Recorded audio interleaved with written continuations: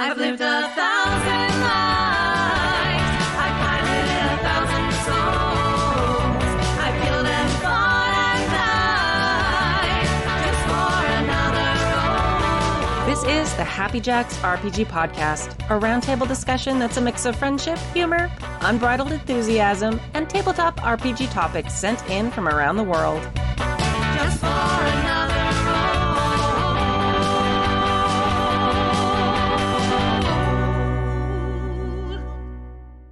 Welcome to the Happy Jacks RPG Podcast, Season 31, Episode 5. My name is Kimmy. I'm Kadave! And I am Adam. And I made it this week. You did! And I didn't even remind you. It's very I funny. know, right? Yeah, I was on top of it. Playing this it time. fast and loose with, will Adam show up without a Right? reminder? Who knows? In today's episode, Batman talks about the science of evil creatures. No relation. Yeah. Kurt from Alaska writes in. Okay, that was very good. Kurt from Alaska writes in about running TTRPGs for people new to the hobby and a school club of 44, yes, 44 kids. And Jolene has some advice about safety tools and a reminder for us. If you'd like to contribute a question or topic to the show, you can email us at happyjacksrpg@gmail.com. That's happyjacksrpg@gmail.com. We're doing a little bit better for emails. I appreciate all of you who heeded the call.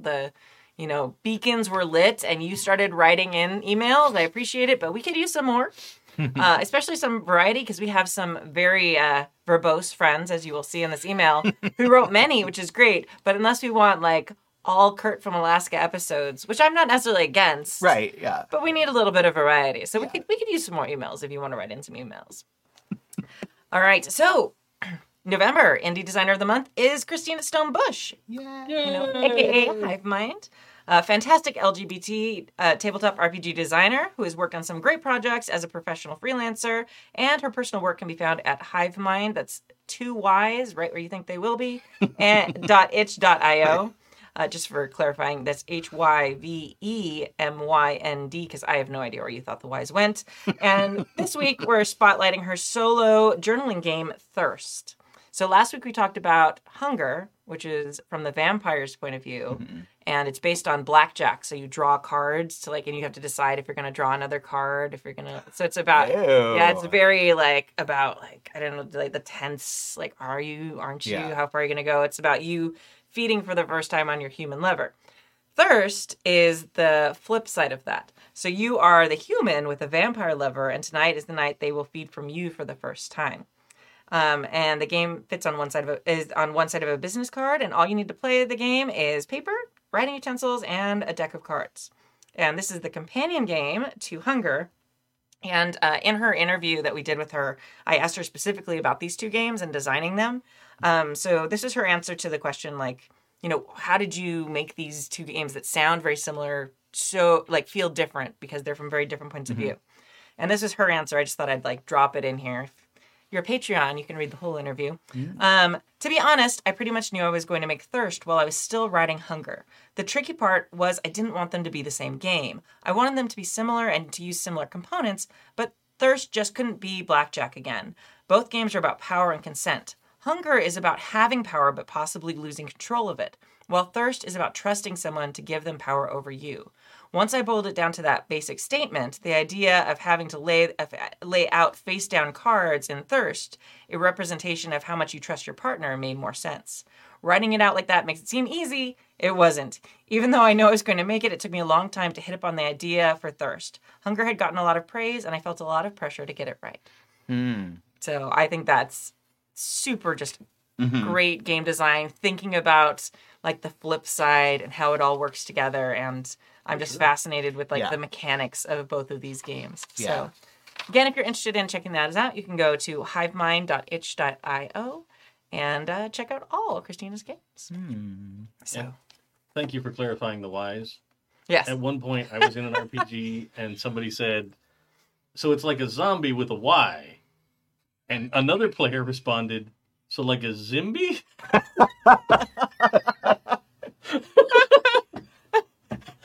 So What?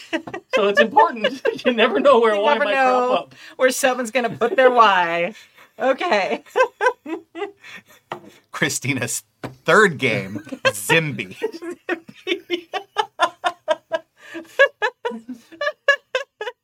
You just throw cards at a person until it hits them where you think they're going to be. Did I hit it? Did I hit it? Did I hit it? I'm sorry, Christina would design a much better game than that. That's not a game she would design. All right. Ricky J's favorite RPG. All right. Oh my god. Oh, dear. Some announcements. We have some new actual plays starting, coming up very soon. My One Ring game is going to do session 0 next Tuesday.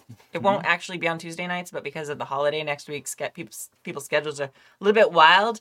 So we're going to do session 0 on Tuesday, and from moving on, we're going to skip the next Monday. I don't know. Look at the schedule, happyjacks.org/schedule. It will be there. And we'll be actually playing that game on Monday nights, though. It's supposed to be the next Monday. So the next, okay, good. I have a lot in my head. Like I just finished. I did 14 parent-teacher conferences today. Oh my god. Afternoon. That it has to be mind-numbing. It's very hard. Yeah, soul-crushing. Yeah, like I've had so many very kind, critical conversations today. Yeah. I'm just like, I'm sorry, what time is it? How much have I drunk? How much caffeine have I had? Okay. Anyway, so that's starting up, and I feel no pressure to prove to everybody how much I know about Tolkien based on emails you've written in, texts I've gotten, tweets I've gotten. It'll be fine. It's fine. Everything's fine. How are you? Okay. The other game that started up, they've done session 0 already, but it is Heaven on High, which is our City of Mist game, which will be on Fridays it's going to be at 2 p.m. Pacific time. And it will be a remote game with a bunch of our amazing friends on it. And just like watching their session 0 and their character creation is going to be really amazing. Cool. And Lloyd is running like his first game for Happy Jacks, and he's going to be so good. I played in one of his games at JackerCon, and I was just like, you need to be on our show. Yay. So you've just been brought in. Like I'm not sure if he was completely willing, but he said yes. So consent. Yeah. Hey. So it's very, very exciting. Consent is consent. It is. Yeah. And they're starting Without a Y. Right. no Y's and consent. I feel like there's like something deep there, no Y's and consent, but I feel like not quite. I don't know. I might just be really tired. Just let it rattle around the Y. It'll pop up. Yeah. It'll be great. I feel like that's going to be the next dating app. Consent with a Y. Consent with a Y. Oh, yeah. All right. Yeah. That's definitely Yeah, definitely. Web 2.0, putting stupid letters in places is bullshit. Right. Yeah. And I just want to tell you, like, I went through this week and I updated our beautiful crew page on the website. I love us. It's so nice seeing everybody, like, everyone's beautiful faces, and it's just like, I love my friends, and it's very cool. So if you want to go see that beautiful page, you can go to happyjacks.org/crew because and just see how cool everybody is. Because I know a lot of very cool people, and they're nice enough to let me put their faces on my webpage. Yeah. I probably need updated photos now that I have evolved into my final form of middle-aged lesbian art professor. So, Yeah. It's up to you. yeah. So, Mine's from a while ago. It's wrong. yeah. I'm yeah. like, I know. I look good. I'll keep it. I haven't changed a lot of my pictures on things because it's from back when I had lost like 50 pounds, like before COVID. So now I'm like, I like my new look, but sure would like to get rid of those 50 pounds or so. Again. Yeah. I just also like haven't taken pictures during COVID. Yeah. So I don't actually have a lot of updated photos of any type that aren't like family gatherings where I'm like with my baby or my husband or my mom, and I'm like, that's not really appropriate for the Happy Jacks baby. Yeah, right. Yeah. Although my baby's cute. She's not a baby anymore. She's a toddler, but So cute. so cute. My God. Oh my God. All right. Okay. All right. I think that's good. I think we've been talking about stuff. It'll be fun. But yes, check out happyjacks.org/schedule. Those games will be coming up, and you can watch them live. They'll also be on the YouTube, and they'll also be released on our podcast feed. So very exciting. I'm very excited about all those games. Any other thoughts? Are you good? Good? Okay. No. Email? Oh, I am. Oh. I would like to cross promote a little bit. I am currently in a game on a channel called Emporium for the Wayward Gamer. So we're playing a Star Wars game called Shadowport Adventures. Luck of the Draw on Sunday afternoons. Cool. And so feel free to come check me out over there. It's at 4 p.m. Pacific time. So, but yeah, and Bill Roper is also in it. Nice. So, yeah. So it's been a lot of fun. And I always tell them, like, come over to Happy Jacks. And so, yeah. So sharing the love. Promotion. Right? Yeah, exactly. Yes. All right. Mailbag number 1. Number 1. Who would like to read it? Shall I You go? wanna read Batman? Okay. You want me to read? I'll read Batman. Well, I mean, it's appropriate, I guess. Hi there, Happy Jacks crew. Reaching out from the rain-spattered waste of the Pacific Northwest. I cannot keep Yeah, that don't up. do that part. That's really bad for your, Yeah, your right, voice. yeah. Reaching out from the rain-spattered wastes of the Pacific Northwest. Just today, while listening on 2 separate podcasts, I heard both try to address the concept of evil races in role-playing games.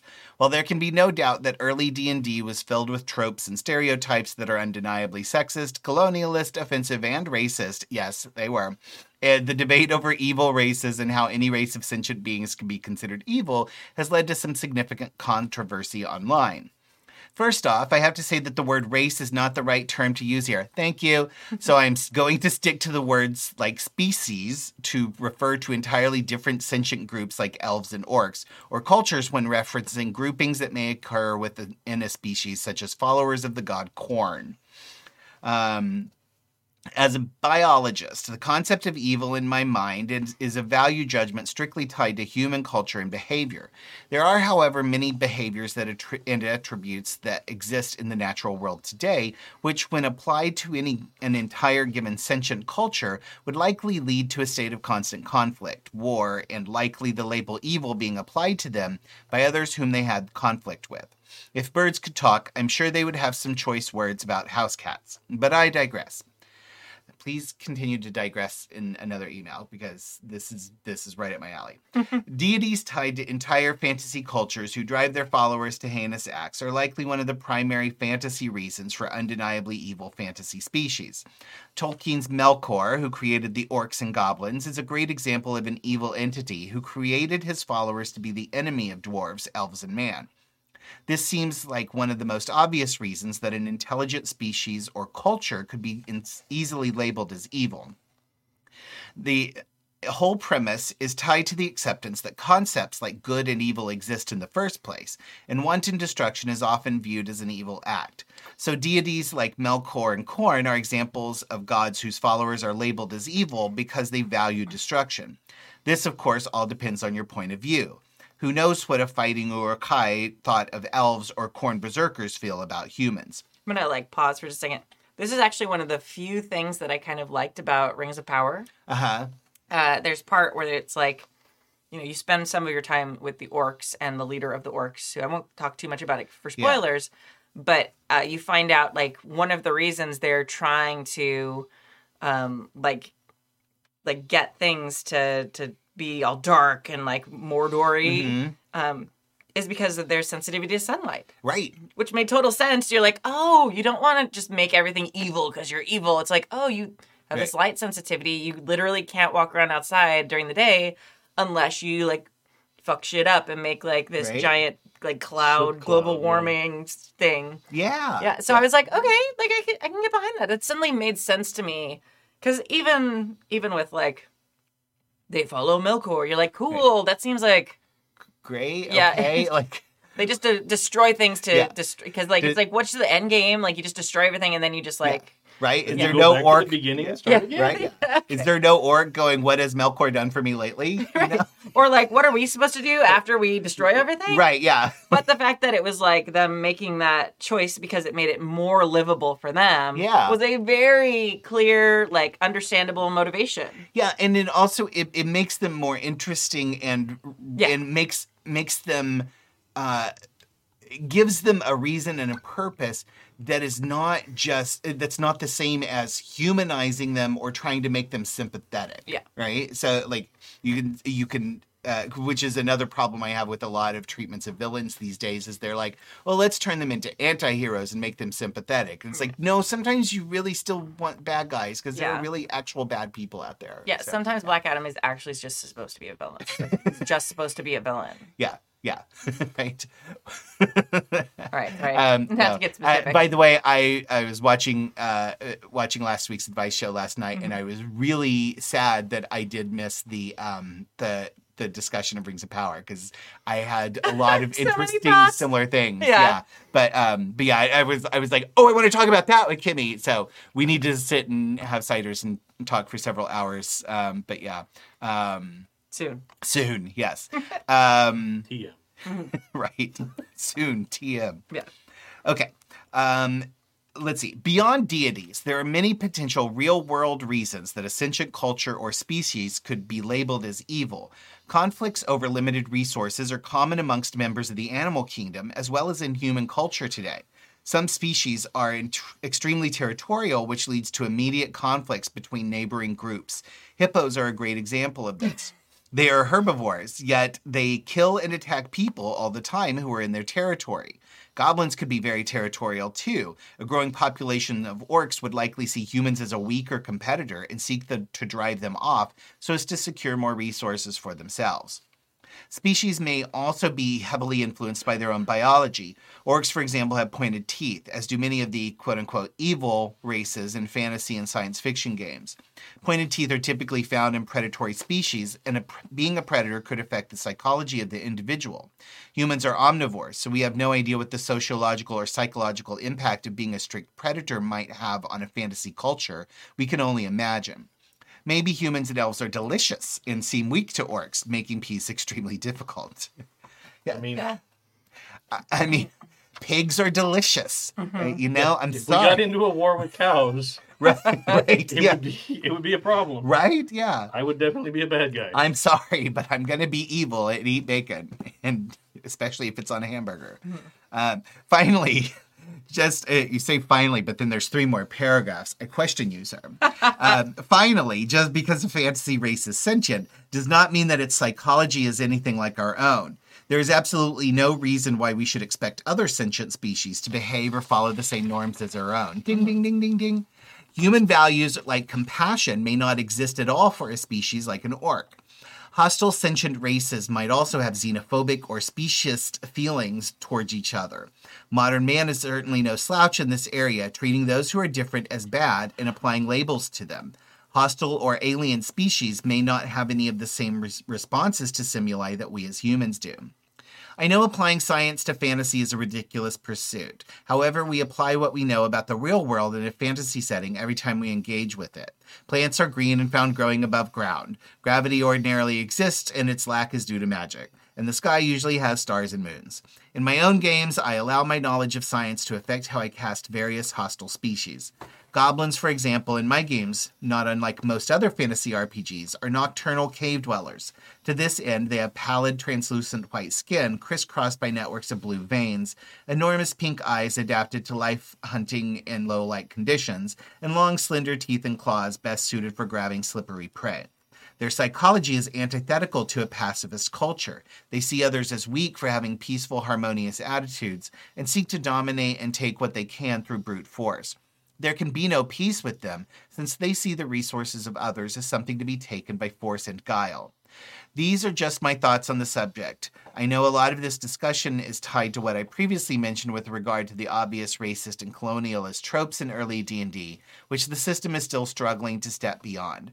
I look forward to hearing your thoughts on the matter. Batman. P.S. Drink. Woohoo! Aye, aye. I do as commanded. Yeah.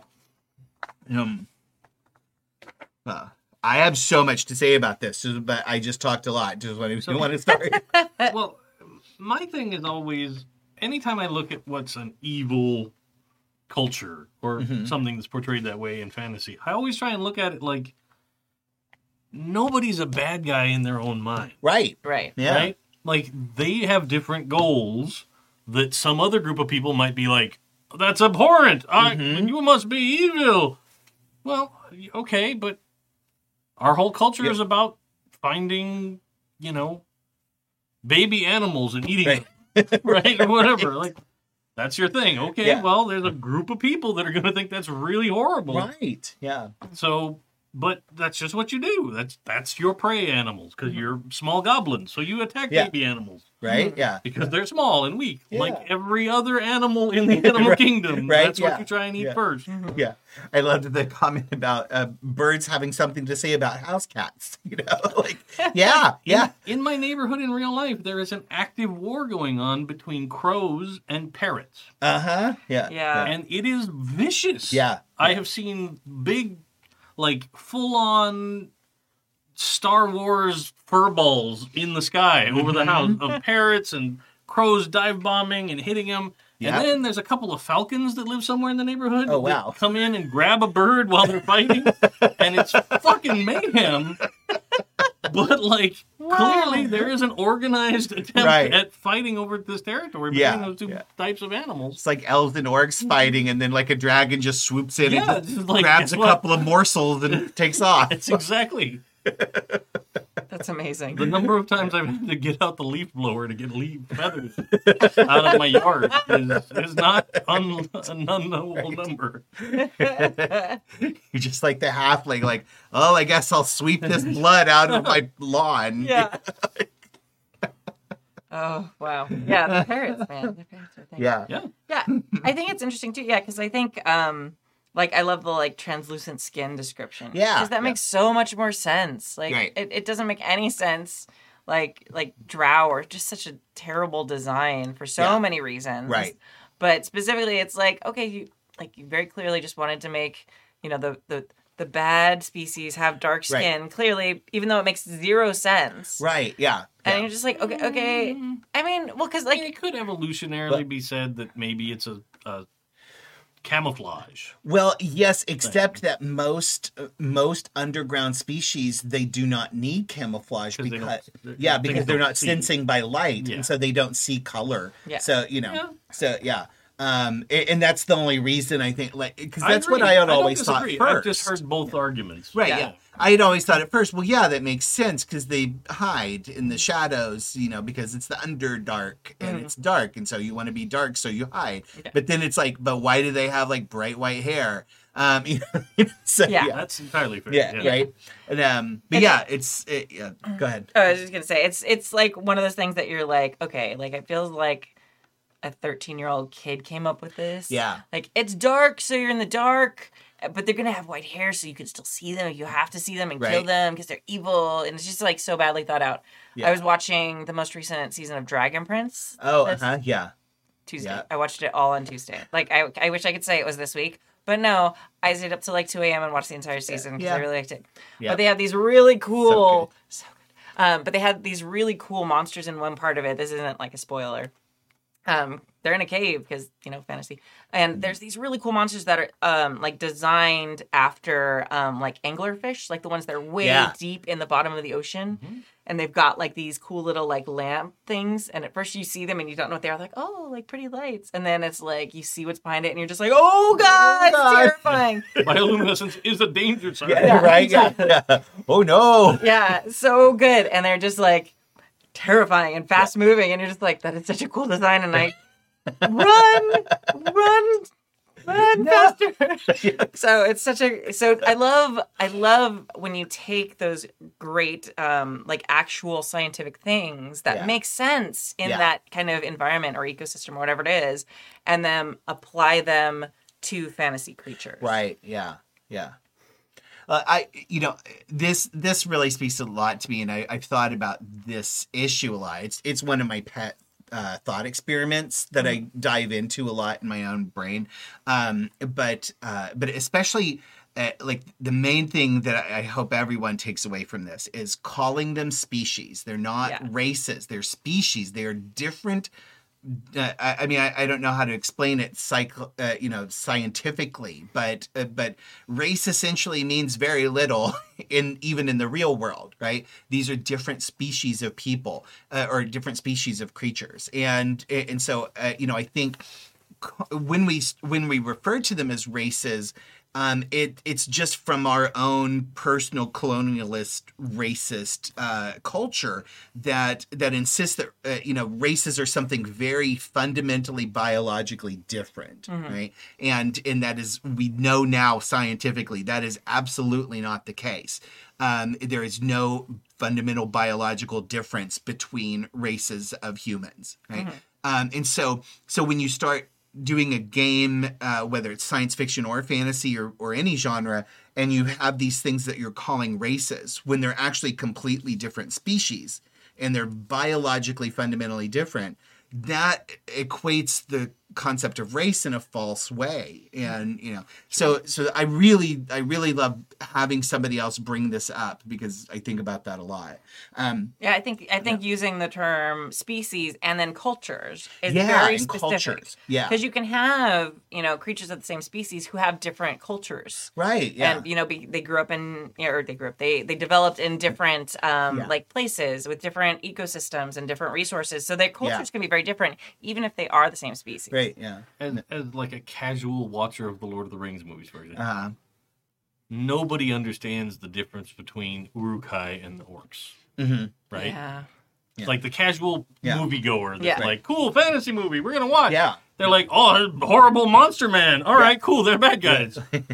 And they run with it. But like, it's cultures of a very similar, Yeah.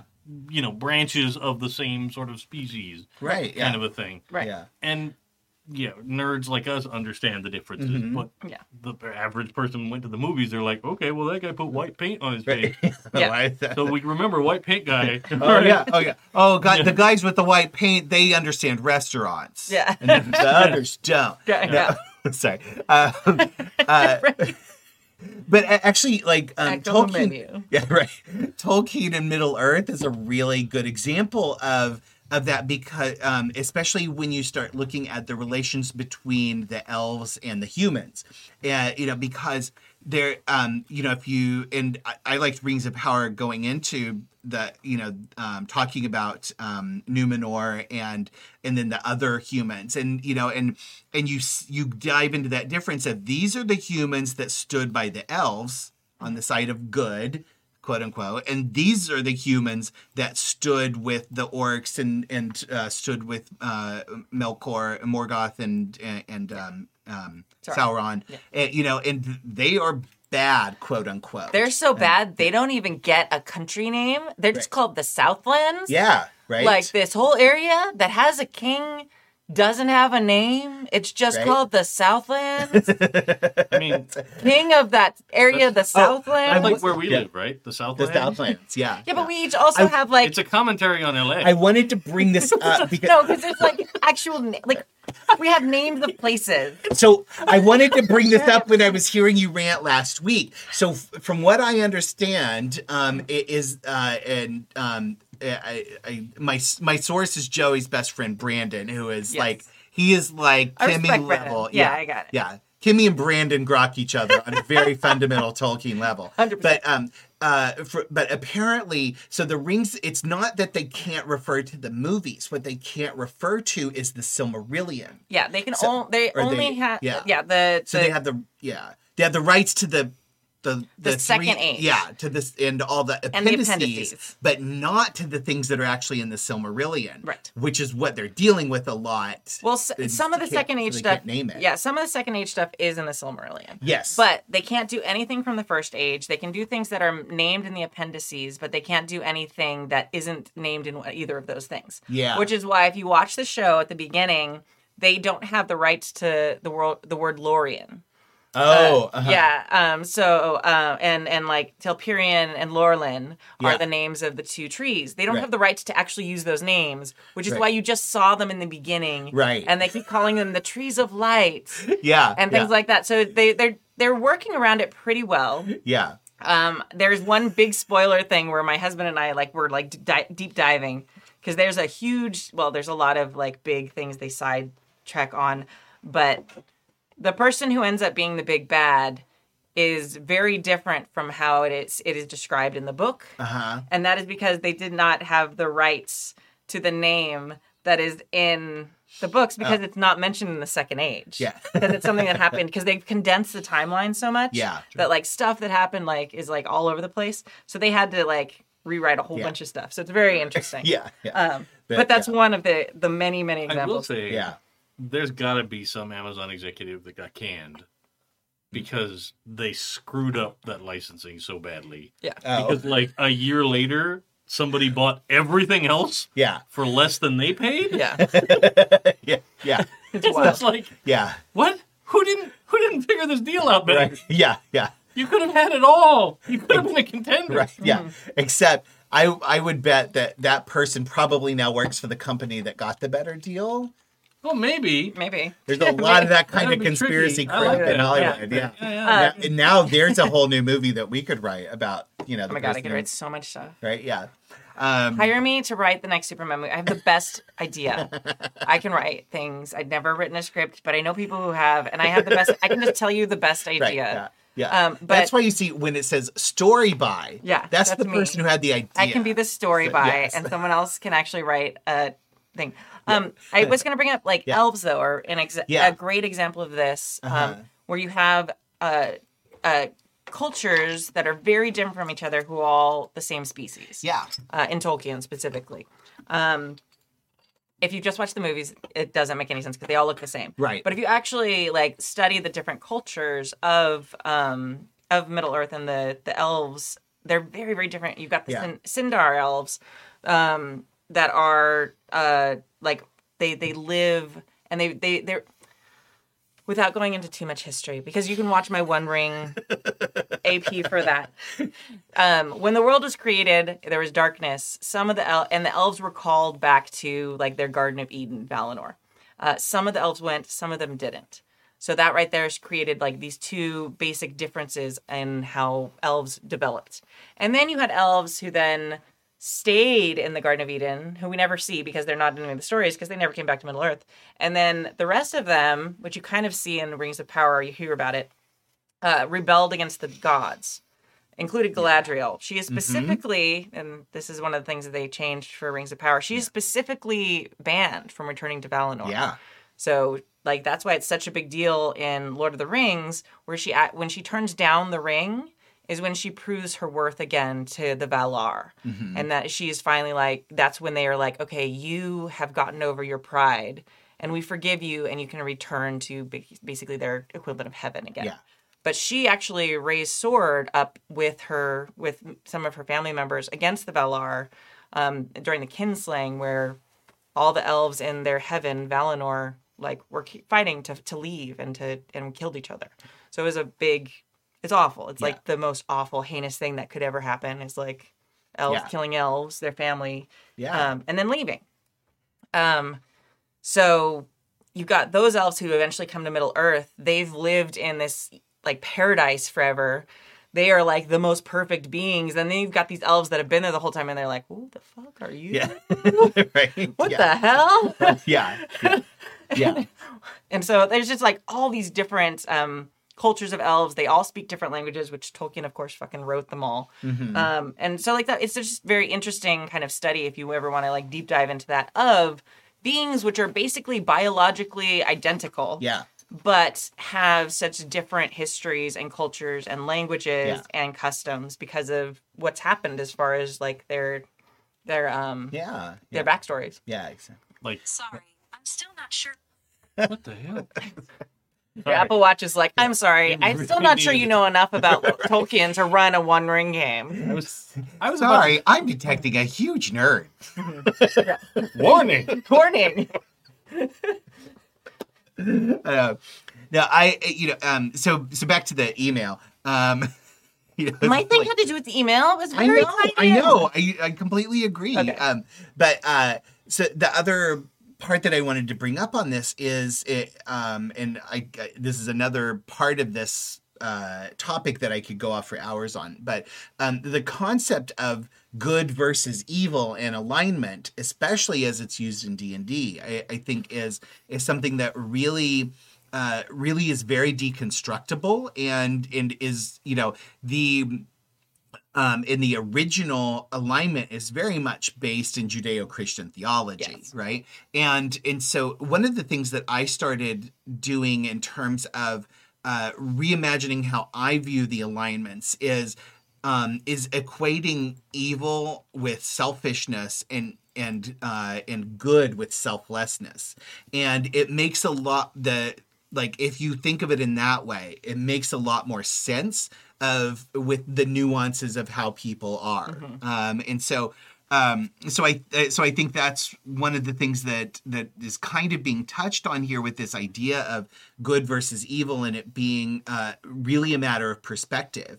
And and yes, that's a very relativistic way to talk about morality. But morals are relative. Sorry, I will die on that hill. Yes. And if you the perfect example is already in here. My beautiful, adorable baby cats would be considered evil to any songbird or tiny rodent. Yeah, and they often are. If you're playing like any RPG that's about little mice, which there's a bunch of, a lot of times house cats are the evil ones. Yeah, right. Yeah, 100% weapons of mass destruction. Absolutely, they are right. terrifying. Oh my God, Erica Odd in the chat just said morals are relative, but a lot of my relatives aren't moral. Right? Entirely fair. Before we move on, I have to share one thing Yeah. I saw on Twitter the other day, which is like the coolest idea that's like a biological thing that really happens that you can put into an RPG and be terrifying. So there's this crane or heron or something. I don't remember what it was. But what it does, it like walks in the water and then it like spreads its wings and like makes shade. Like it like Oh, yeah. it makes like this big circle with its wings and like puts its head under its wings. So it makes shade and then it waits still till fish swim to sit in the shade. And then it just like swoops down with its and it just eats them. Right? And I was just like, oh, that's terrifying. Like your exhausted party, like that, you're the GM and they come and they're like, oh God, they just get out of a dungeon and it's hot outside and there's like this beautiful shade and they're like, oh, this is a beautiful, weird tree. Cool. Yeah. And they sit there and they're down and then it's like, someone roll perception. Yeah. No, it's just a forest dragon. Yeah. So, You are crunchy and good with ketchup. yeah, exactly. So, anyway. So, One of the things I really like about, that Troll Hunter movie that we've talked about on the podcast many times. Yeah. But the upcoming Troll movie, new one, that's coming on Netflix, ooh. looks awesome because, like, the troll is entirely camouflaged. It just looks like a pile of rocks on the side of the road, and then in the trailer, no spoilers, I haven't seen the movie. In the trailer, all of a sudden, it just goes, oh, and like grabs a car. Oh my going God. by, and I'm like, Is this the same people as Troll Hunter? I don't think it is. Oh, okay. But it looks delightful. Okay. I'm very excited. Because it's very reality-based. Yeah. Like, here's a Scandinavian story about trolls, and I'm like, and the troll is like Godzilla. Yeah. Oh, wow. Like, there's shit. different sizes of them, but the big ones are apparently like giant, I'm going to wreck Oslo, Nice. I guess, kind of size. That's awesome. And I'm like, that's awesome. Now I want to see Troll versus Godzilla. Right? Yeah. Like, yeah. it'd be rad. God, yeah. That's Why amazing. problem make when no problem have you don't want to make? Nice. Best line probably ever in the history of cinema. Ever. We don't say it enough anymore. We We kind of got out of the don't. habit. Yeah, I know. We need, Yeah, we need to it get back. like Yeah. something on the wall, painted on the wall. Yeah. Anyway, Batman, please write more emails like this. I could go on for hours. Yeah. So I love this email. So thank you. I started kind of writing a take on Tolkien's elves in a sci-fi setting where, like, many of them left to go back to their home system, Oh, wow. but some stayed and ended up mixing in with the culture that's still on the planet. And then years later, some come back, and it's a whole thing. Yeah. Like, UFOs coming from the sky. Like, all Oh, the yeah, humans are yeah. panicked and freaking out. And then there's, like, a small group of the elves that stayed that end up being the ones that fight off Yeah. the Yeah. as like an expansionist thing. I They mean, came it- back like that. Interesting. It really works. What is it? Elendril, which is the star, The yeah. star. Yeah. I mean, they've already got spaceships, and there's a lot in the Silmarillion where they talk about the origins of, and the void and all that, and that is very much like, oh yeah, they're out in space. It could very easily translate into alienism. Yeah. Yeah. Yeah. All right. Okay, so we are at Number 2. 50 minutes, and we're on email number 2. We're fine. You, I mean, in the words of Nick, you knew I was a scorpion when you picked me up. Yes, absolutely. I also picked but very you look cool long and shiny in emails. black light. Yeah. Right? Yeah. It's true, they do. You wanted to go, Yeah. ooh. Ooh. All right. Ready, go, Dave. Hold on. I gotta get gritty. Yeah. Like a frontiersman. Mailbag number 2. Ahoy, wielder of the golden lasso of truth and her stalwart band of masked heroes. It is I, Kurt Horde, Captain Curtis, DT Pints of the deep magic lore of Happy Jack's past, writing in from the snowy frozen north of Homer, Alaska. I first wanted to publicly bestow all the Amazon warrior woman accolades upon Kimmy and her taking of the mantle of Empress of all things Happy Jacks. You're doing an amazing job keeping the spirit of friends gathering around the table, kibitzing about the things they love. You're here. Namely, well, as you can see, because we're 50 minutes in to one email, I've been reading a lot of Tolkien lately. It's like Yeah. dominoes just hit. It just happens. Right? Yup. Namely, a boundless passion for TTRPGs. Huzzah. I was just listening to Season 31, Episode 3 with Bill and Jay, and besides desperately wanting to run a Ragnarok game of 10 candles, I was blown away by the audio quality. It just sounded so clean and professional. Nary a belch could be detected. You win, Canada. You win this time.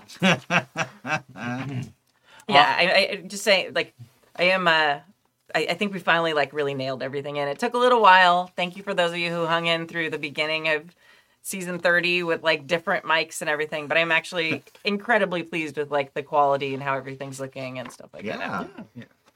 So thank you for noticing. I suppressed it. I didn't let it out into the microphone. I didn't want to ruin it Well, we're for like, Canada. we can have little belts. Yeah, okay. Like literally last week after we were like, oh yeah, I'm trying hard to have no belching. Like literally, I was the one who was like, well, no, it was a little burp. It was a little burp. Oh, okay. Yeah, I kept it under control. Yeah. That's what I'm saying. Control burpage. You're welcome. Yeah. Why burpage have when no burpage make you don't want to wear? And by the way, I have met many Canadians in my life who also enjoy beer quite a bit. Right? And they burp too. Yes. So I'm telling you. I am writing in to not only share the joy of this Happy Jacks 2.0, but to help this, my favorite podcast feed, its never satiated hunger for content.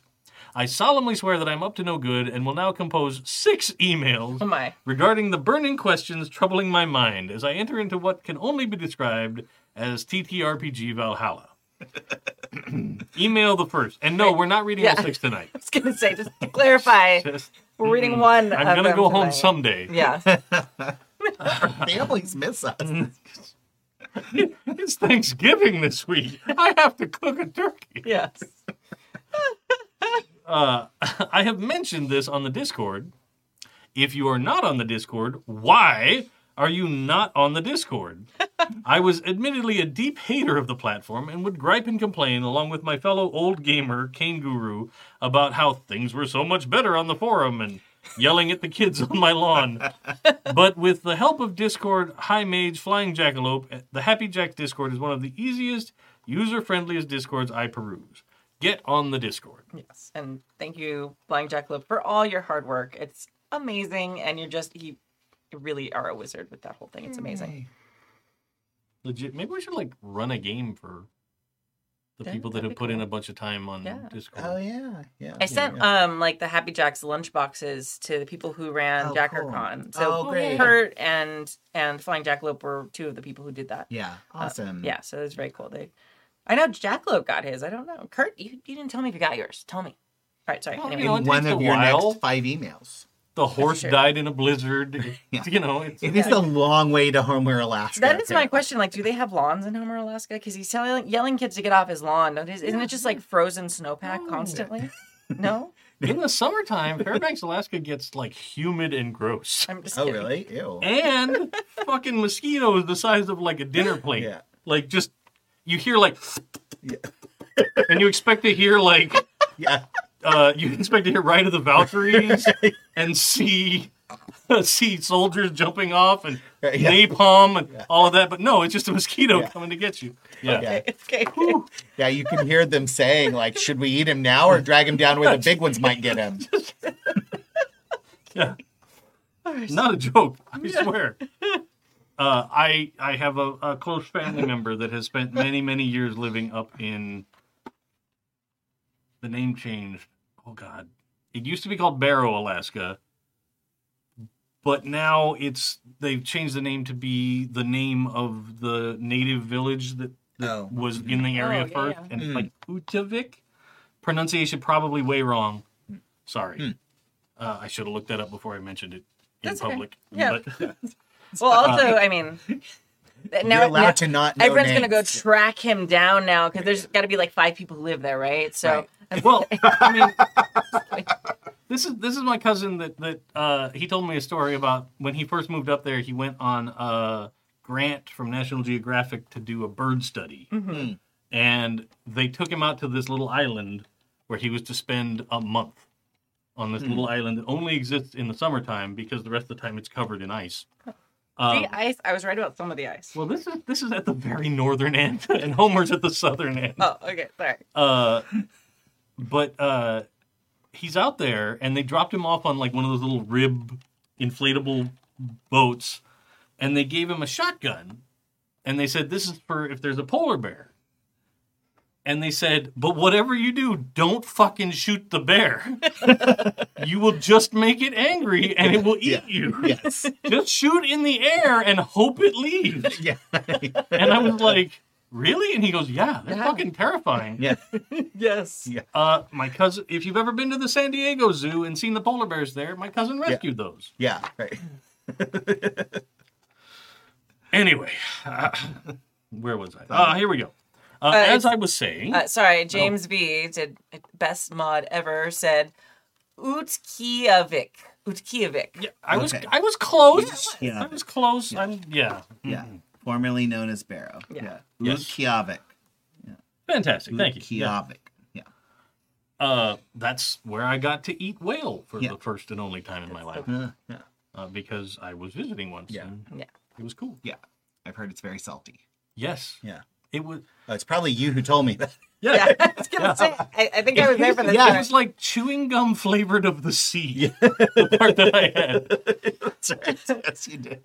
All right. I'm like, oh, I know something about this subject. Yeah. Oh, it's because you. I told that story before, Okay. I'm sure. So we should start the second email now. So, Well, no, I mean, this is the second email of the day, but it's his first email. well, I did that part already. That was the Oh, you Discord did? discussion. Yeah, Oh, I'm on the okay. second paragraph. Good Lord. It's like, I read the Silmarillion and it was easier than this email, Kurt. Holy cow. It's not. That is a lie.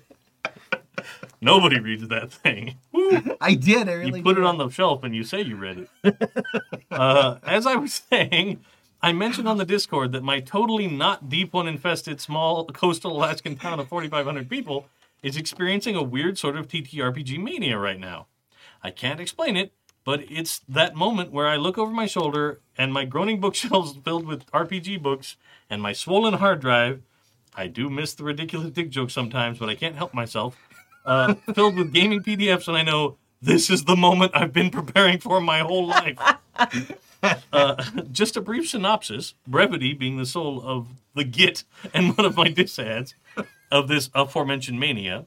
Number 1, I am running Tyranny of Dragons D&D 5e for a group of almost all totally new to the hobby over the past year. Fantastic. Whoa. One of my favorite things also is introducing new people to the idea. Yeah. So much fun. Yeah.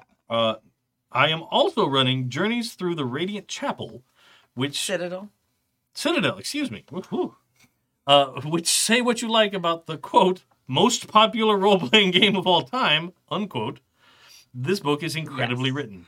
It's the first WotC D&D campaign written entirely by people of color and focuses decidedly on non-Euro, non-Tolkien style fantasy. Beautiful book. Yeah, Very it is cool. just rave reviews and like, and unfortunately, like Starjammer came out after that and just like did not meet like the same quality level, and it's just like this like just gem in the middle of like Yeah. a bunch of other like sort of mediocre stuff. And I know amazing people worked on the other things as well. Yeah. But like I don't really read a lot of D&D stuff because even if I play D&D, I never play in like pre-written systems or settings or any of that stuff generally.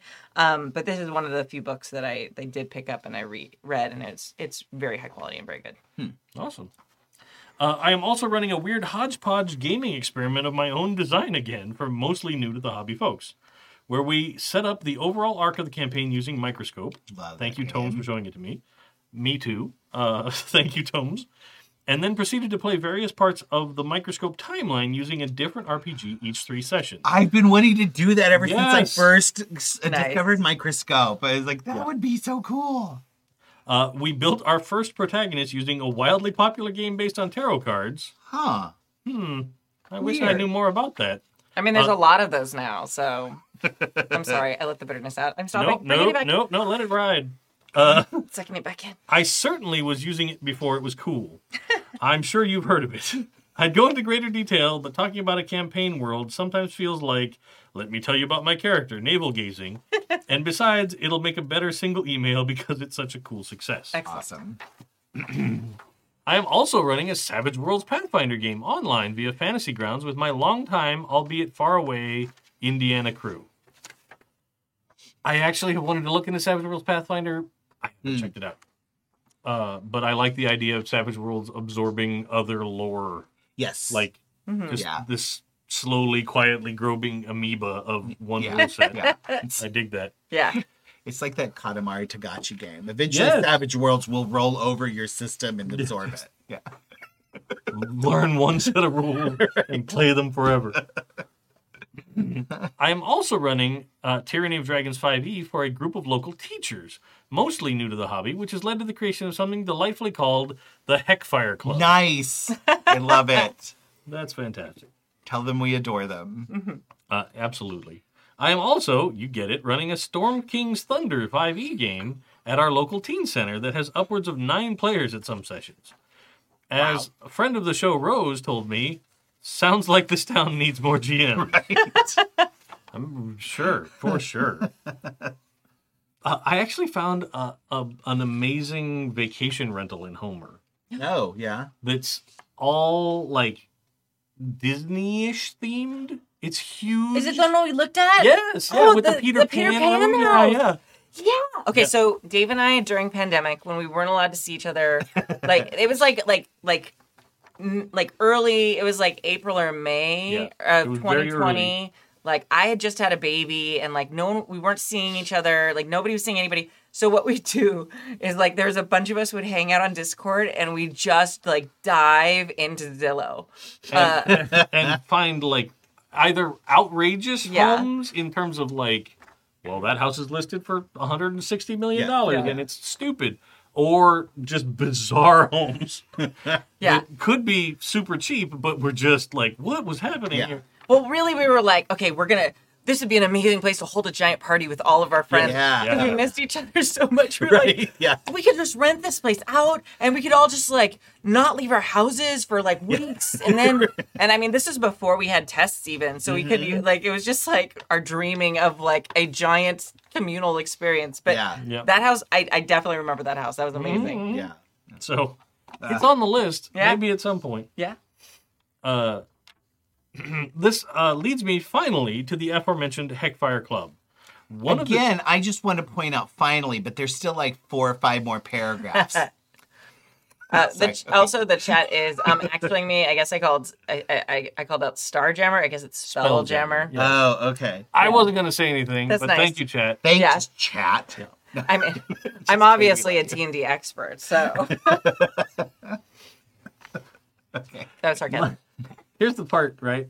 I know very little about what's going on in current D&D, right?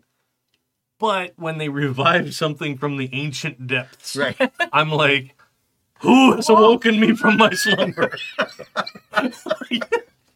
Yeah. Yeah. Well, it's funny because I like know how to play D&D. I know the rules of D&D, but when it comes to like the actual lore of D&D, I'm like, there's a never D Yeah. and a ocean flea or a water deep. Yeah. Yeah. Like Well, it's so bad. part of it is because people, like over time, Forgotten Realms has sort of become default D&D, whereas it used to, Greyhawk, it used to be just one setting in that used D&D equivalent to Greyhawk and the Dragonlance. Dragonlance, etc. Yeah. Yeah. And, but now it's become like the primary setting. And, Yeah. Oh, Eberron is another one. Oh, yeah. Dark Sun. Yeah. Yeah, there's only so much Yeah. brain space that I can dedicate to memorizing imaginary places. Yeah. Most of it's taken up by Tolkien and then whatever I am writing at the time. Yeah. So, sorry, D&D. You're low on the list. All right. Anyway, go ahead. But at the same time, I can still tell you how to run across the entire continents of EverQuest Uh-huh. because I can't get rid of it. It's Same. in there, and I keep trying to learn new Yeah. things and make it go, but it doesn't. Yeah, same with World of Warcraft. Like, boom. Like, the whole, like, yeah. Sure, yeah. They're very visceral. I'm seeing it in my All right, back. Here we go. Sorry, back to you. Aforementioned Hackfire Club. One of the teachers from the Tyranny group thought it would be fun to start a D&D club at his school where he teaches 5th and 6th grade. No. All right, admittedly, it was instigated by a shining star of a 6th grader that got excited to run games after playing in a one-shot I ran for him and his family. Cool. They put out the call and got 44 kids to show up. I was totally stunned. Wow. Wow. Please tell me they didn't all try and play on one table. 'Cause, oh my God, they're still there. Yeah. Let them say. Well, for like that game teenage, still hasn't made it through the first round of for like combat. teenage D&D tables, this is like 4 of them. 11. Yeah. Well, 10, yeah. 10 players in one GM. Yeah, that's how you run it. Well, this is like preteen. Like, Yeah. Oh like- my God. Yeah. like- 5th and 6th yeah, grade. 5th grade is 10, 11. Yeah. So 6th grade's like 11, Yeah. 12-year-olds. Yeah. That's what age I was when I started Yeah. D&D. But there were 4 of us in the entire county. Yeah. So I mean, I've got 36 in my class. So that's Yeah. a lot even for me to just like get to do fractions. That's like Right? a Yeah. lot to do. yeah. Yeah. Right. Yeah. Here's a challenge. Yeah. Try and run a combat for your kids at school one day. Be like, all right, everybody, roll for initiative. I'm going to write out the whole list of everybody on the board. Please look at your spells before it's your turn. Remember when you're on deck, like, yeah, you have to do the on deck thing. Yeah. Like, okay, it's your turn, and Jimmy, you're on deck. Yeah. If you're still figure out what flipping you're gonna do. pages when we call your number, you're out. It's like, Lose your turn. Skipping you. And I'm No, calling you your can't hold mom. an action. I'm not rewriting this list. Don't make me do a 13th parent-teacher conference today, okay? Sorry. I'm still scarred. I'm sorry, Mrs. or Mrs. X, but your son did not have his spells ready when it was his turn. Unacceptable. Everybody was waiting. It was very disrespectful to our He's classroom getting a community. U in combat. And needs improvement in spell preparation. yeah, yeah. My God, now I want to write this game. He wants to branch into Warlock next semester. That is not going to happen. See, forget like kids on brooms. We need like the like real school experience. Like, like this is what it's like to be a teacher at these schools where kids can turn themselves into things. It's like I have your mom on speed spell. yeah. I feel like the name for that club would be a lot more profane than Heckfire. though. That's the beep beep beep beep Yeah. beep The beep File Cabinet Whiskey Club. Yeah, club. exactly. The I'm having a coffee. Yeah. We're gonna do silent reading for the rest of the day, everyone. Get out your spell books. Sorry. Now my brain has gone off on that. Yeah, it's a whole Oh my thing. God. In my Okay. head. Whew. All right, here we go. We can do this. Blah, blah, blah, blah, blah. To wrap this up, once I start typing, I tend to be a tad bit verbose. That's fine. What? It gives me something to read because otherwise I just sit here awkwardly looking at the camera for an hour. That's why you belong in the group, Kurt. For those of you listening to the podcast, Dave is looking awkwardly at the Yeah. camera. Nobody does awkward like Jay. No. So good. Trust. They've now done 3 sessions of 1 hour character gen and backstories. Let me tell you, Zack Snyder has nothing on the darkness a 12-year-old can weave into their backstory. So many orphans whose parents were killed by dragons. Oh, that's the best. Yeah, yeah. All right, I'm dead. I'm sorry. Finally, we've come to taking them through their first adventure. The 44 kids have been divided into 2 separate days, 4 groups of 5 each. Okay. Doable. Yeah. That's okay. great. That's doable. All right. I'll be running one of the groups, the teachers 2 more, and the final group will be the Shining Star Instigator student. Nice, Our okay. plan is to run the first session very much step by step. Read the intro, 5 minutes. Discuss how to set a scene, 5 minutes. Ask them to describe their characters, 5 minutes. Discuss how to help describe their characters, 5. Have a first encounter, 10 minutes. Discuss how it went, 5 minutes. Have a second encounter, 10 minutes. Discuss how it went, 5 minutes. That's ambitious, but all right. I admire your drill sergeant attitude. I'm going to say my response for the actual question. All right. Yeah. That's likely an hour of time. Our hour of time. My question, yes, I actually have a fucking question. What do the hosts think about this approach? What would you do differently? The fate of the future of PTRPGs is in your hands. No pressure. Cheers, Kurt. Nice. Here, Whew. can you see that page? So, AKA Captain Kurt, AKA DT Pints. P.S. Do not cite Oh. the deep magic of the P.S. to me. I was there when they were first written about armor class. Beautiful. We appreciate our original jackers. Right? Yeah.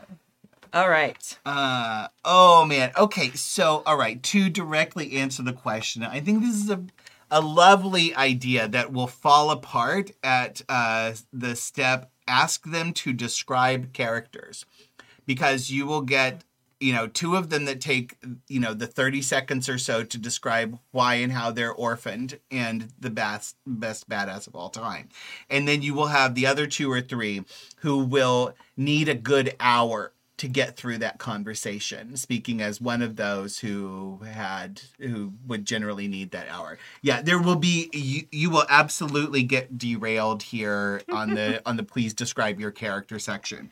I think the first thing you can cut out is discuss how to help describe characters, because when it comes to make-believe, like, kids this age are pros. I don't think they're going to need a lot of help just trying to decide that. I think the real, well, and so if you're doing an hour,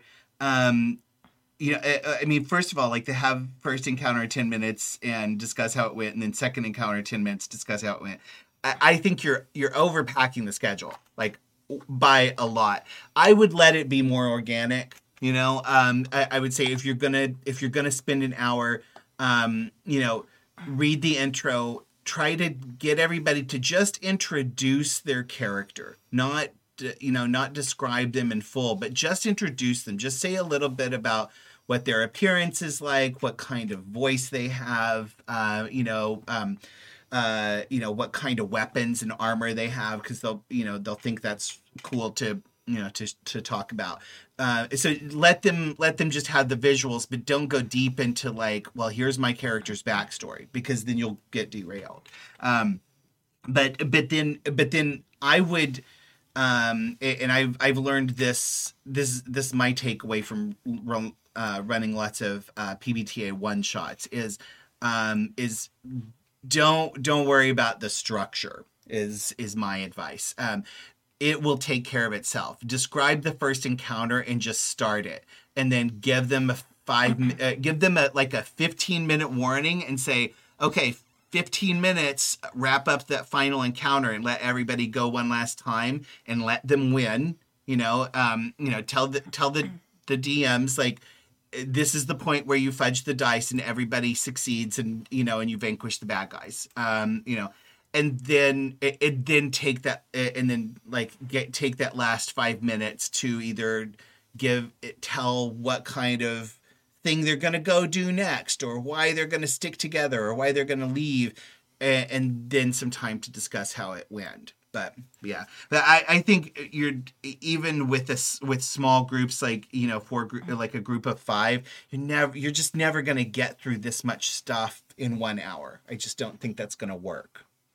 I agree on that point, but I'm going to push back on I love you, but just about Yeah. everything else you said. Okay, all right. I think, Oh, all right. I think you're absolutely on point if you're talking about a one-shot with adults. Uh-huh. I think you need some sort of structure like this, especially with kids of this age who haven't done this before. Yeah, I do think your schedule is a little overpacked. yeah. Just a little bit. Get a timer that they can see. I have a giant one, cost me like $30. You don't need to do that. But even like the little, like if you can get a little 5-minute hourglass timer, that's very like in theme and cool. But something that where they can visually help keep track of time, because kids this age struggle with like they don't feel the passage of time the way we do. Yeah. Because you can say, hey, okay, let's wrap it up in 15 minutes. They have no concept of that. Yeah. They start talking, and then it's been like, oh, God, we have 2 minutes left on the timer. We have to do our entire project in 2 minutes. Right. So it's like one of the things where you have to have the visual cue, and then you have to constantly, okay, 5 minutes has passed. Yeah. Have you gotten 1/3 of your project done? Because you only have 2 5 minutes left, which is 10 minutes. Like, you really have to break it down for them. So I would have some sort of visual cues. If you've got teachers in your group, they, I'm sure, have timers. Yeah. Like 100%. So Right. you can probably be like, hey, could you? They probably have multiple timers. I've got like, I literally have, I think, 7 timers in my class. I've got the big one in the front, and then I have little ones I can actually hand to each little group. So those are very helpful. I would also maybe design or have some sort of worksheet or at least blanks for them to fill out about describing their characters. Oh yeah, Mad that's a Libby. great Yeah. idea. Yeah. So even if it's just something simple like, what do they look like? But something where they Yeah. can just write it down to keep them all on track, so they're all giving the same information. Yeah. Because like you were right on point, where you've got to get people who are like, mine's an orphan. His parents were killed. He likes his sword. He kills stuff. Yeah. And then there's Yeah. going to be that kid. And then there's going to be the one who like whips out just like, I mean, they're not that different than adults. Then there's going to be the one who whips out like their 5-page backstory and starts to read it. And it's like, probably has no periods. It's like one 5-page run-on sentence. Yeah. And, and most of them are going to involve, like, probably a magical dolphin, and those are the gay kids. So Maybe. it's just going to happen. Don't ask them specifically. No. Right. Yeah. Don't ask them if they're gay. Yeah. But trust me, they'll figure it out eventually if they Eventually. love dolphins. Yeah. So ask them to describe their characters. Speak from experience. Yeah. Giving them each 1 minute to describe their characters, that's a lot. I would not ask them how to set a scene. I would skip that part because they don't have the tools for that yet. That might be something really cool to add in down the line. Yeah. So I'd be like, read the intro. Actually, you know what? I would ask them to describe their characters first. And then Yeah. I'm not sure exactly what you mean by the discuss how to help describe characters. Like I think if you do like a worksheet that kind of like takes care of that. That's kind of what I thought was like for those who don't really know how to introduce their character, just kind of talking about like, oh, well, one of the things you could Taking tell 5 us minutes to is be like, what's the really Yeah. cool thing you think you can do? Yeah. You know, that, yeah, You might want to just steal like some parts of PBTA books for right, this. yeah, Because like the PBTA books make it so easy, and like if they want to go off book, great. But if they want to just like circle like circle this one, tall, like that's very helpful Yeah. for them, and that might be a great place to start. You could probably copy and paste onto a document pretty easy. You could probably just copy and paste from Dungeon World, and Mm-hmm. which probably has looks that are for each class or for each thing. So, Yeah, something like that. Just to support them, and then give them a couple minutes each, and then make sure they each have they have the timer going. yeah, And be nice about it. Like when the timer goes, okay, could you finish up? And make sure you tell them, hey, you're gonna have 2 minutes, so don't put too much down on your sheet ahead of time. yeah. And then 10 minutes for your first encounter is like, are they killing a rat? Right. Like, yeah. are they catching Yeah. a rat in a room that has no obstacles whatsoever and no way for the rat to get out of the room? so I had great success with a first combat encounter with kids Yeah. by framing it like a Marvel movie. Mhm. And framing it like Marvel movies introduce new characters in action scenes. Yeah. where some new character comes in and does something amazing, Mm-hmm. and then is like, "Hi, I'm Captain Marvel," or Yeah. "Bam, I'm Black Panther," or what, like just here's your one cool thing. You come in and do it. What is it? Yeah. And I ran a thing that was kind of like that, where it was a sort of a mass battle that they were in. Oh, and uh-huh. I kind of fudged the rules about the goblin army they were fighting or whatever. But as each kid had a turn, I said, "Okay, what does your character do to take out a goblin Yeah. at the beginning?" Mm-hmm. And they would look at their sheets and figure out what their character was really good at. And so I had a kid that was playing a barbarian type that came in and full Conan chopped one in half. And Nice. I didn't ask for like dice rolls about that one. Mm-hmm. Yeah. I was like, just tell me how your character shows up and then describe what they look like when they do it to all the other characters. Nice. I really Yeah. like that. That's And then, so they all got their little moment in the spotlight and had their moment to be like, "Yeah, my character's super strong and I chopped a goblin in half." Yeah. And then a wizard kid was like, I shoot ice and it freezes this goblin up and then he cracks and falls into lots of chunks. Mm-hmm. It helped that I had imaginative kids. And I gave them an example. Like, I introduced a GM PC first with kind of a, okay, cool, here's my, Yeah, that's a step good. I really into like the that. thing. Yeah. So the kids kind of all saw a framework of what I was talking about. That's Yeah. cool. I actually might steal that for any time Right. I run like a superheroes game at like a con or something. That's a really cool way to like introduce everybody. Yeah. That's yeah. awesome. Yeah. I think, that's brilliant. Yeah. So yeah, I think that's a really cool way to do that too. That might be like a more like active way to do the describe the characters piece. Yeah. Like I'd almost like replace that with that. Yeah. Yeah. So which is really cool. Yeah. And you can that could also merge with the having a first encounter and a second encounter, so that you have like that's your sort of like first thing is this action scene, and then you only have one actual other encounter. Yeah. And, and not two. Where you then begin Yeah. to engage with the rules. Yeah, Right, I yeah. think that's a good idea. Yeah. Yeah. And I think the discussing how it went, that could be useful. It kind of depends on the kids. Mm-hmm. Like, and I'm not, depending on how you want to frame that, like if you're looking for them to learn about the system, what you want them to do, it might be Yeah. better to have, I have these little tickets out of class, I do, and I have these little these little mini report cards when kids work in groups for like a big project where they all get to give grades on different aspects to the other people in their group. And I take that under consideration when I give each kid their grade. So that way it helps even out like, okay, well, I sat and I drew everything and I wrote everything and this person only just like traced the writing I did and this person just like didn't do anything, or everybody worked really hard. And because kids are very honestly like very equitable about that. They are really good at grading each other and especially you don't grade them like, hey, what grade would you give them? It's like effort. Did they help you? Yeah. Did they do an even amount of work? So it's like basically that sort of thing. Yeah. Were they like attitude, things like that. It's like very subjective. It's not actually like, did they write the correct information about Give their an Native A. American? Yeah. Right. Yeah. And it's usually on a scale of like 1 to 4 or 1 to 5. Yeah. So maybe giving them those little things at the end, like Yeah. with like specific feedback that you're looking for. And they're more likely to be aware of and be graceful about neurodivergence and things like that too among their peers, and so they'll be a little more fair in some ways about like, oh well, I know so and so is shy, so I'm not gonna like be hard on them because they didn't talk a lot. They they did their job and they had fun, and and that's fine. Yeah, I'd be careful what you wrote down. It shouldn't Yeah. be things that are subjective. Like it shouldn't Right, be how yeah. much did they talk. It's like Yeah. did you know what you needed to do and things like that. Right. So Yeah. all of that stuff. So so that's a good way. Yeah. In this situation, you're less worried about grading the Dave, kid. you got to scoot that. You're getting off Sorry, camera.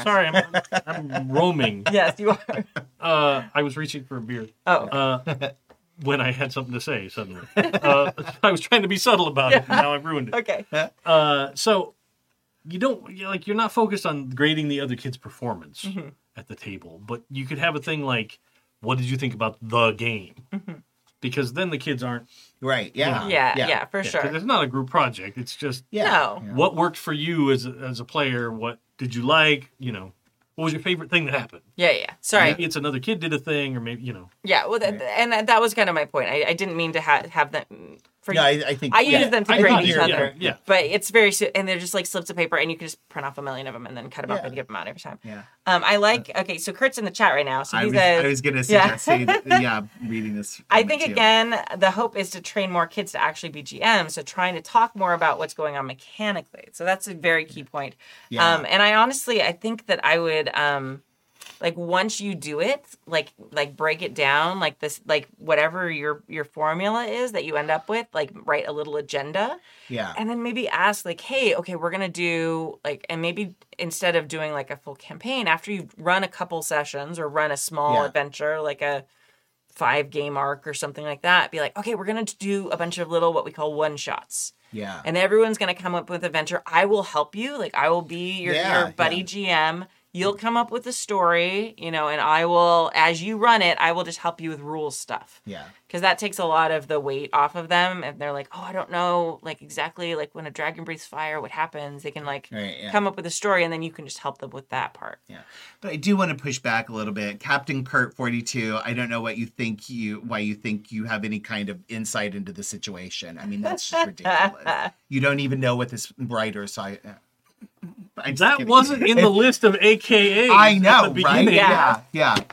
Captain How Kurt. are we supposed to know? I think in what I would also say to that is I think Captain Curtis was in his list of AKAs. Wasn't it? Yeah. Yeah, but there's nothing about 42. Okay. Hey, there's no 42. There's no 42 You Captain can't Kurt. confuse Captain Kurt with Captain Kurt 42. So, Man. anyway, yeah, I think, I think another thing to do that might be a lot of fun and might really kind of pull out the ones who are really interested is offer kind of a, an after talk or something like that where, like those who really want to stay in, like everybody talk together across multiple groups. Like, let's get to like, hey, did you have fun? What did you like about it? What do you not like about it? What do you wish was different? Hey, does anybody feel like they would like to be the person running a game next time? Like, let's plan another session where those kids can come together and we can talk about like, here's how you do it. And For sure. Yeah. so I think I think that's where you can where you'll have a lot of fun and really get the people who are really excited about it kind of pulled out and separated and and able to kind of push the group further. Yeah. And, I Absolutely. mean, what else do they have to do in the coming months? right? Encased in ice. Yes. Like, With mosquitoes. Right? Yeah. well, they wait. Oh, okay. As soon as the ice thaws, then they come Oh, for I you. see. Yeah. Da-da-da-da-da-da-da-da. You're like, oh God, get the blood transfusions ready. But yeah, I think there's a lot of good ideas there, and and I think Kimmy, your suggestions are really good. And, I think having that balance of structure, I think, is going to be really important. Yeah. But And it's important for kids of that age, especially like once they get used to it, you can pull the structure away. It's better to Yeah. start with when you have kids and you're working with them and they're trying to get them to do stuff in a group together like this, especially when you have a time crunch. Start out with more structure, and then if you don't need it, you can pull back on structure. Right, It's always harder to add structure later with kids when they're not used to it than to have too much structure and then slowly ease up right, on it. yeah. So, all right, mailbag number 3. Hey y'all, listening to the discussion in season 30, episode 22, and wanted to add an addendum to the safety tools discussion. Obviously, I agree with everything you said. X card trumps all. Kitchen. Dave. I understand. Okay. Sorry. That wasn't an email. Kitchen was in X card trumps all. And in only games, if you don't have a safety tab on your character keeper, I'm going to be hesitant in that game. So absolutely. So for those of you who don't know, there's like a safety, when you're playing online games, a lot of people use what's called a character keeper, which is like generally a spreadsheet. Most of them are made in Google Sheets where all the character sheets are on there and it's got like the basic rules. a lot of PBTA games are like this. So you get them and you just customize your sheet. So all the things you need are in the character keeper. And there's one of the things that's kind of a new like play culture norm is to have a safety tab in there where like the lines and veils are all written so Yeah. everybody can refer back to them and things like that. It's funny. I had that for years and never knew that's what it was called. A character keeper, yeah. Yeah. So yeah, if you don't have a safety tab, you're going to be hesitant to be in that game for sure. The only addendum I would add is for GMs. When pitching your game, and you want to explore any sort of sensitive topic, make sure your post has content warnings detail what you wish to explore. I would let players know, it will let players know, this is not for me.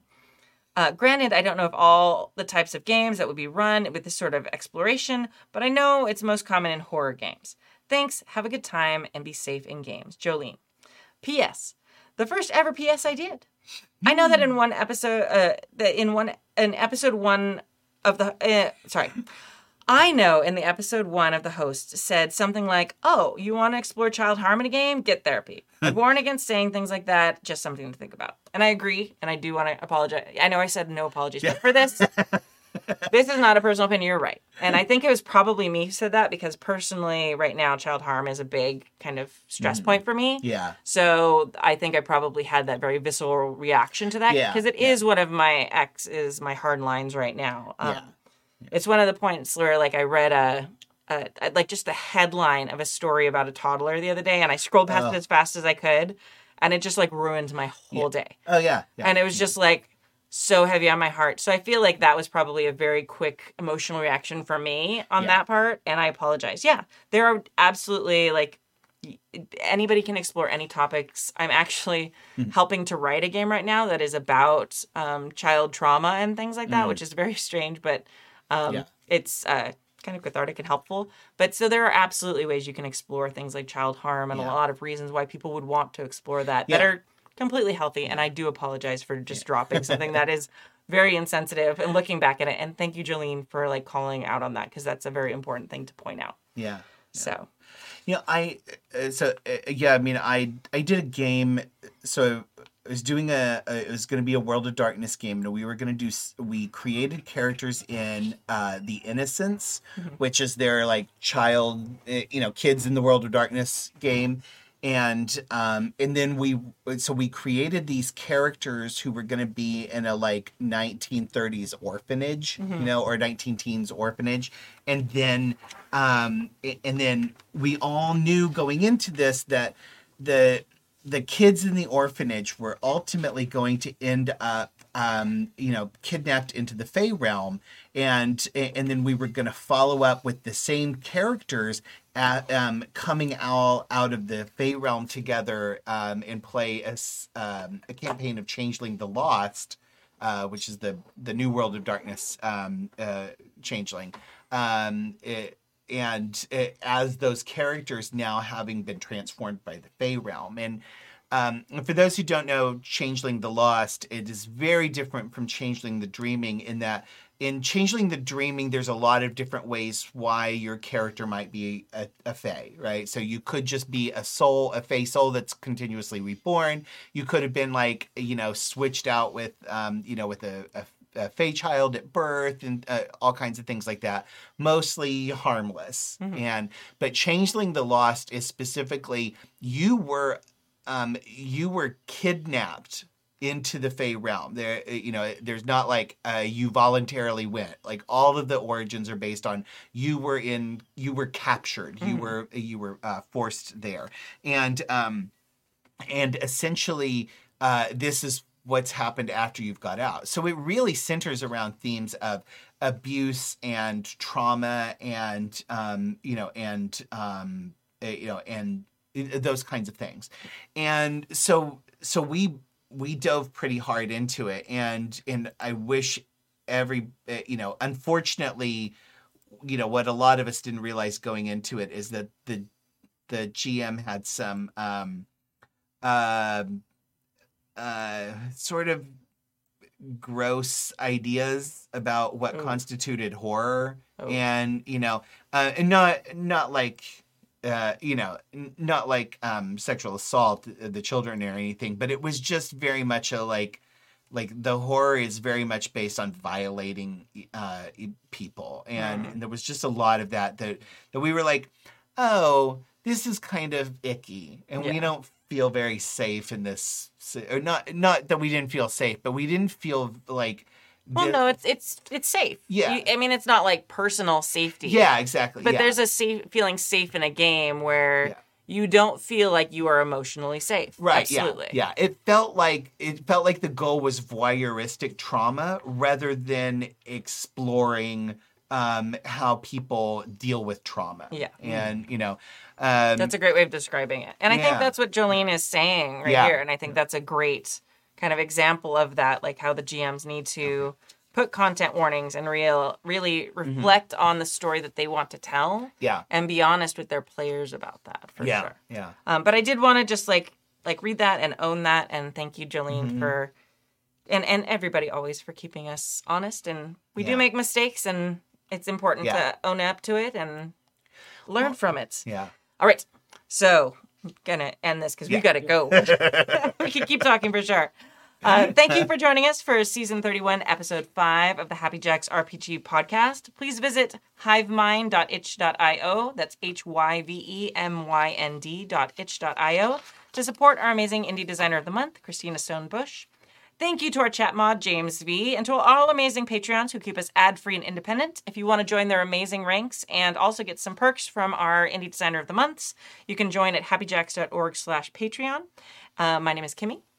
I'm Kadave. I'm Adam. And today we're going to leave you with a song by a band we haven't featured before. They're called Electotron, and the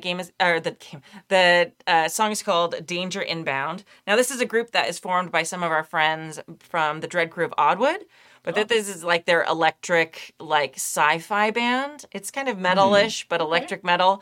They have an amazing music video for the song, which I will put in the show notes. That's on YouTube. It's so good. And if you want to find this band, they don't have a website yet, but they're Instagram.com/Electotron, ECLECTOTRON.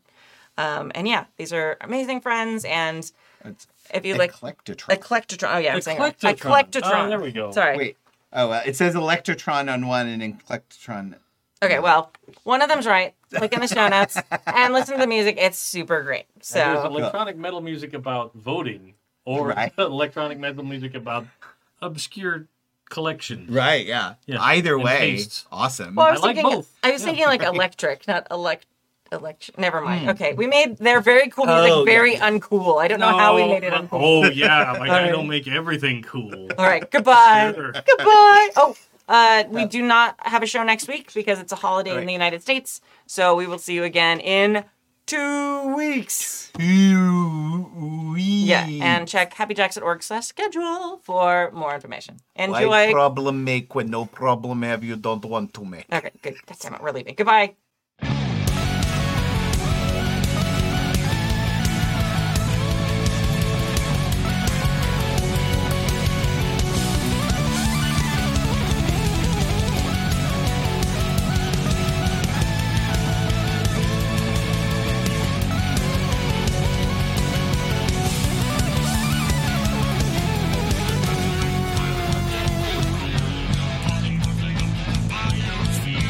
I'm about ready to shut down and call it a day. Computer return to the docking bay. Oh, what the fuck is it now? Give me a bait, turn around. Well, and let's set in the night in the flame of our retribution now. 2020 drop inside the enemy closes and that's alright. But with us the spot to light, baby, don't play me now. Will we win the coming final? Will we be swallowed by endless night? When the systems flash online, engage and strike them down. One more time, leave my life on the line. One more fight to live inside this momentary high.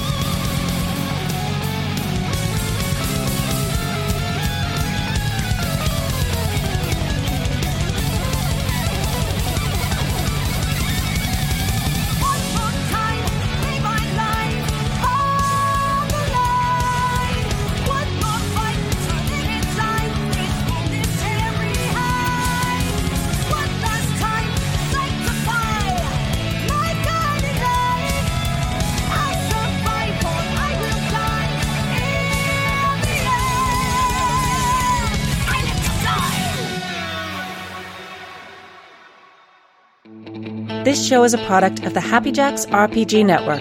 The Mary Sue's performed our intro music, and our ending song was played with the express permission of the artist. Visit happyjacks.org for more information and to find all our streams and podcasts.